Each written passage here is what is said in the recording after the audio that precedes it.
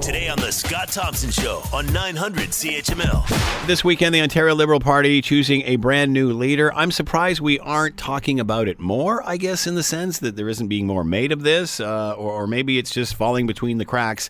Let's bring in Michael Tuabe. He is with us now, Troy Media syndicated columnist, contributor to the Washington Times. He is with us now.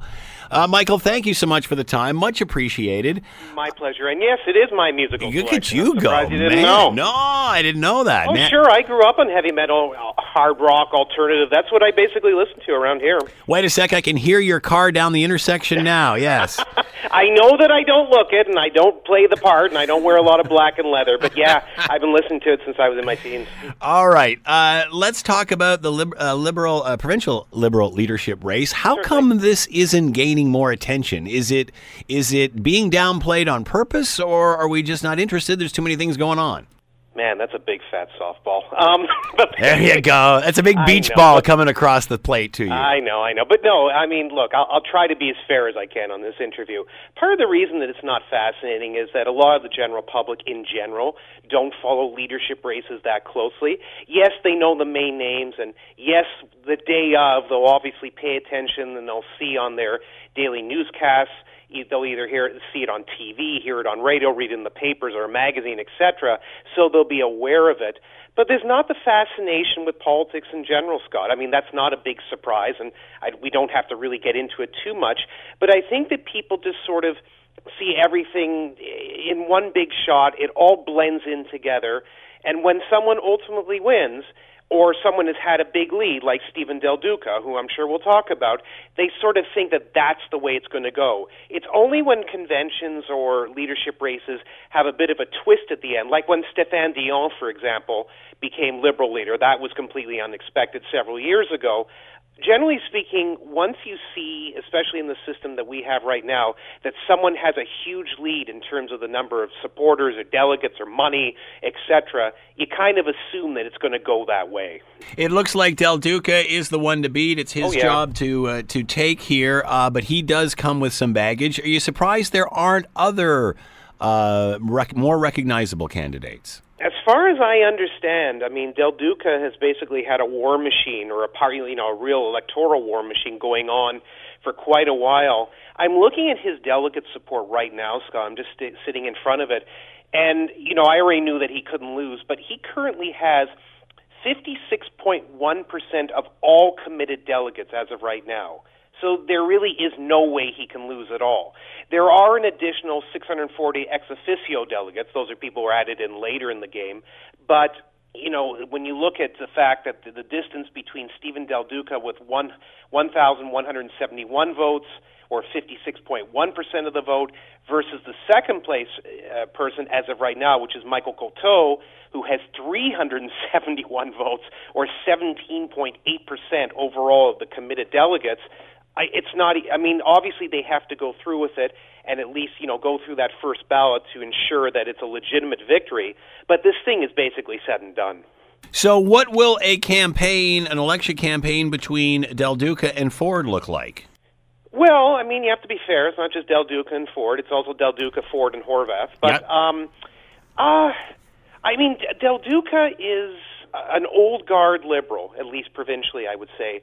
A lot of people will be familiar with him. He's been a familiar face on TV and the radio and TV circuit for years.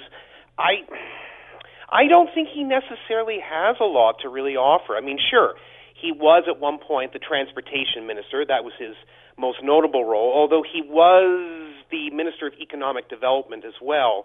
So he's held some prominent roles. He's been in politics a long time. He knows how to handle himself, and when he goes into the Ontario legislature and participates in question period, obviously he knows the procedural maneuvers. He knows how to handle himself. He'll be a very straightforward, not terribly exciting, but straightforward candidate overall, and straightforward leader for the Liberal Party. But again, I mean, I don't think it necessarily is anything that the Ontario PC government or the Premier Doug Ford is going to suddenly worry about. Stephen Del Duca is not a tornado. He's not he's not this exciting fellow just coming on the scene who has, incredible charisma and character and ability, etc.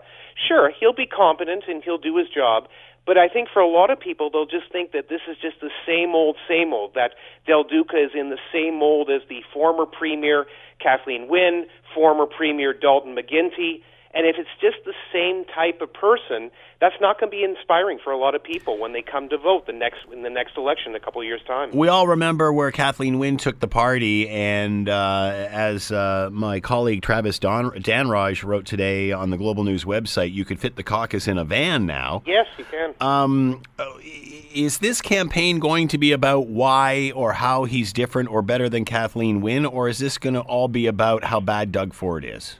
Well, look, Del Duca has a few issues. I'm sure you've talked about on your show the controversy that he has with this pool that he built in his backyard. Yeah, he's got a pool without a permit. Yes, exactly. Now, that doesn't make or break a political career, but it's a silly controversy that he's going to have to go through not only for his first few days as leader, but for months, because this issue is going to drag on for a while.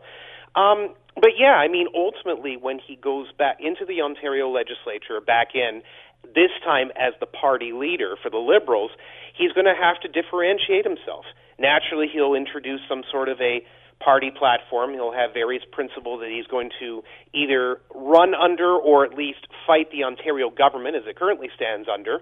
But he has to differentiate himself.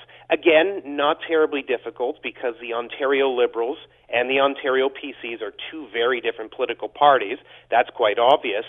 But yes, I mean, he has to continue to show, or at least try to convince voters that he is ultimately going to be a better choice than Premier Doug Ford, and that he could be a better premier in general in 2 years' time. But again, I just don't see this as someone who's this, as I said, this incredible dynamo, someone who can just come in there, change the whole course of the way the Ontario legislature is run, and basically change the narrative at the same time.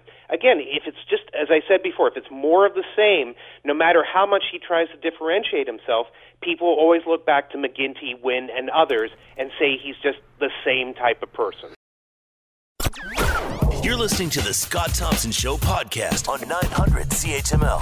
I'm thinking when I'm watching the U.S. political scene and the Democrats keep, banging against Donald Trump, which is the obvious, and don't really talk about them or where they're going moving forward. Can you see the same thing happening here? Absolutely. Because Doug Ford has been a polarizing figure. They're pointing more to that as opposed to how they're going to change what Kathleen Wynne had done. Well, yeah, that's true. Look, I mean, Doug Ford is less polarizing now. I think that was more in his first year. To his credit, we've talked about, you and I have even talked about this. There's sort of a Doug Ford 2.0 going on where he's trying to be a bit more genteel in his mannerisms. The people who are around him, including his chief of staff, Jamie Wallace, who I know from the Toronto Sun and journalism in general, they're just trying to create a more balanced, forthright, and intelligent government. And with that in mind, some of the zaniness that you saw for the first year, and it wasn't a wild amount of it, but there was obviously some, you don't see it as much now with Doug Ford. I think you see him in a much more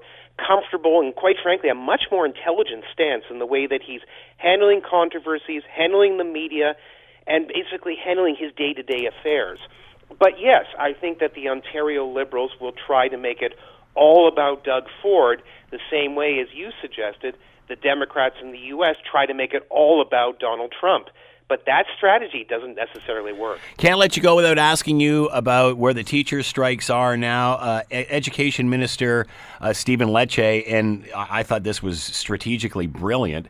I was wondering when this shoe was going to drop. This has always been about class size and e-learning and not compensation for the teachers' unions. They've been peddling this forever. They've been peddling it for the last 40 years, really. Mm-hmm. Then Lecce calls the bluff and said, we're going to move back on all of that.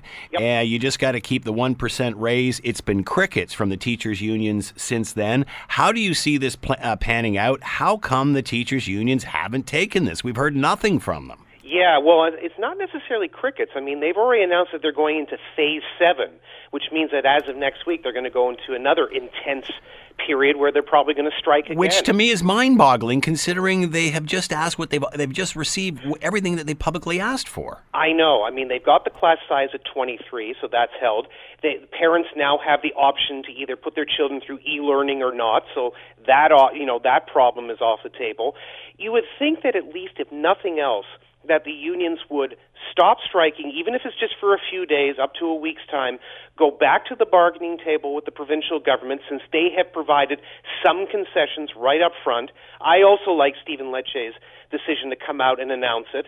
Some people have criticized him for it, but I think you lay out your cards early, show that you're willing to discuss things, and more importantly, because the teachers and the teachers union have always said that this strike is about the kids, well then you know what, Scott, if it's really about the kids, go back to the bargaining table and deal with the provincial government.